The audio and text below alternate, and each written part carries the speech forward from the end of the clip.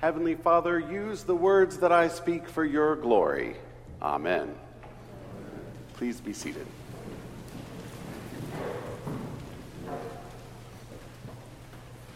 In the 2012 movie Life of Pi, the main character is a young man sailing with his family on a ship when it encounters a storm. Waters so rough that the steamship probably won't survive. The main character wants to know what's happening, and so he struggles to climb up to the bridge to see the crew, and, well, I'll use his words in the story. I almost got there. I felt relief and gratitude welling up in me. I said, "Thank God I found you. What is happening? I'm very scared. There's water at the bottom of the ship. Is this normal, do you think?" When immediately someone interrupted me, thrusting a life jacket into my arms and shouting something in Chinese. I noticed an orange whistle dangling from the life jacket. The men were nodding vigorously at me. When they took hold of me and lifted me up in their arms, I thought nothing of it. I thought they were helping me. I was so full of trust in them that I felt grateful as they carried me into the air. Only when they threw me overboard did I begin to have my doubts. Going overboard with doubts. Peter finds himself in a similar predicament today. The disciples are out on open water. As fishermen, you'd think that they might be okay with the storm. But apparently, even Jesus notices, and as the story tells us, the wind was against them. Water and wind, ancient symbols for chaos and evil. And so the disciples are in the boat fighting the storm, and Jesus walks to them on the water. And all are terrified. But Jesus says, "Fear not, it is I." In the original Greek text, ego eimi, which we can interpret from Hebrew, Ehyeh asher ehyeh, I will be who I will be. Those same words God said to Moses when he's staring at the burning bush on holy ground. Words of power, of assurance, of authority. But Peter has a bit of doubt. He's pretty darn sure it's Jesus. So he asks to go out, to go overboard to him. And initially this seems good because, after all, it's Jesus he's going to. But when he gets in the water, he sees the wind and the waves, and, well, it's too much. And he begins to sink. But Jesus steps in immediately, and he's there for Peter in his time of greatest need. And when they both get back on board and rejoin the entire community of disciples, all the winds calm. Truly, this is the Son of God. Last week, we were seeing the disciples feeling incapable of feeding the 5,000. But with Jesus, everything seemed to turn out all right. Everybody had plenty to eat. This week, we're encountering a storm. And with Jesus in their presence, calm results. But Peter's going overboard. And in his going overboard, he's taking a risk to find Jesus in the situation.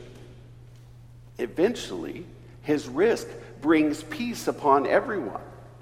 Was it perfect? No. He had some doubts, but everything resolves with praise and worship and thanksgiving. It's no wonder then why the architecture of churches resemble that of an upside-down ship. And the body of the congregation is seated in all places, the nave, the Latin word for ship.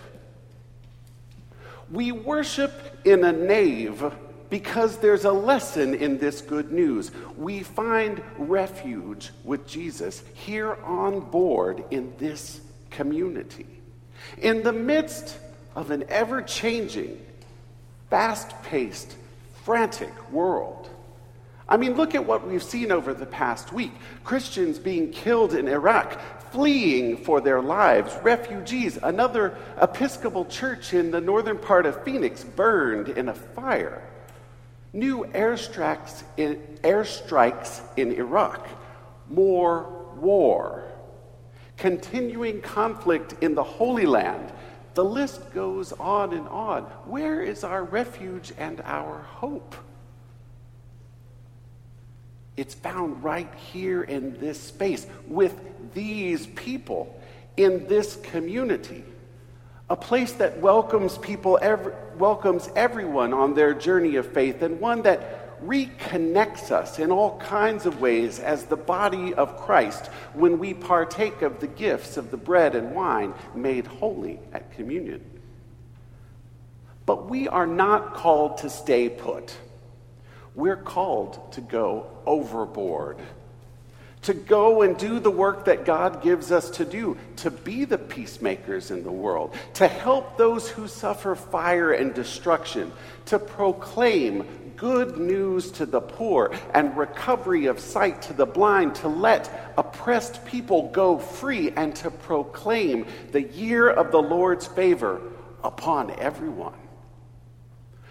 Real Christian ministry, that is real life as a Christian, happens when we go overboard. Ministry happens outside the boat. Going overboard calls us to action, compassionate action. As Brother David Vryhoff of the Society of St. John the Evangelist writes this week, he says, prayer also calls for compassionate action. Prayer without action is just powerless pietism. Action without prayer can be manipulative when our action springs from our own needs rather than from God's call. This week we're lucky to celebrate a baptism because we celebrate parents who have answered God's call. Parents who bring their children overboard, bringing them with great trust into confronting living waters. Not waters of a storm or chaos, but waters of everlasting life. You see, Jesus redefines the water imagery and gives us new hope and new direction.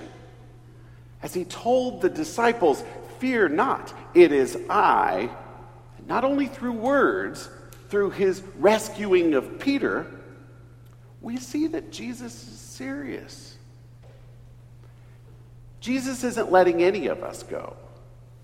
We cannot fail God because God is not going to fail us. So as we celebrate with those who will be newly baptized, we also live into a greater reality. We are joining Jesus and the newly baptized, and we go overboard again.